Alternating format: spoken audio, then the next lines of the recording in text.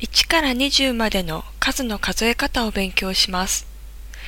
1、2、3、4、5、6、7、8、9、10。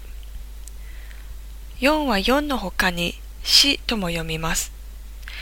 7は7の他に7とも読みます。9は9の他に9とも読みます。1、2、3、4、5、6、7、8、9、10。普段は4、7、9の言い方をよく使います。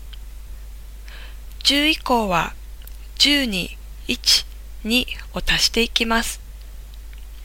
11、12、13、14、15、16、17、18、19、20。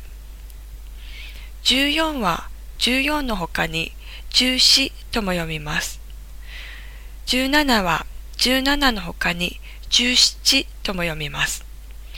19は19の他に19とも読みます。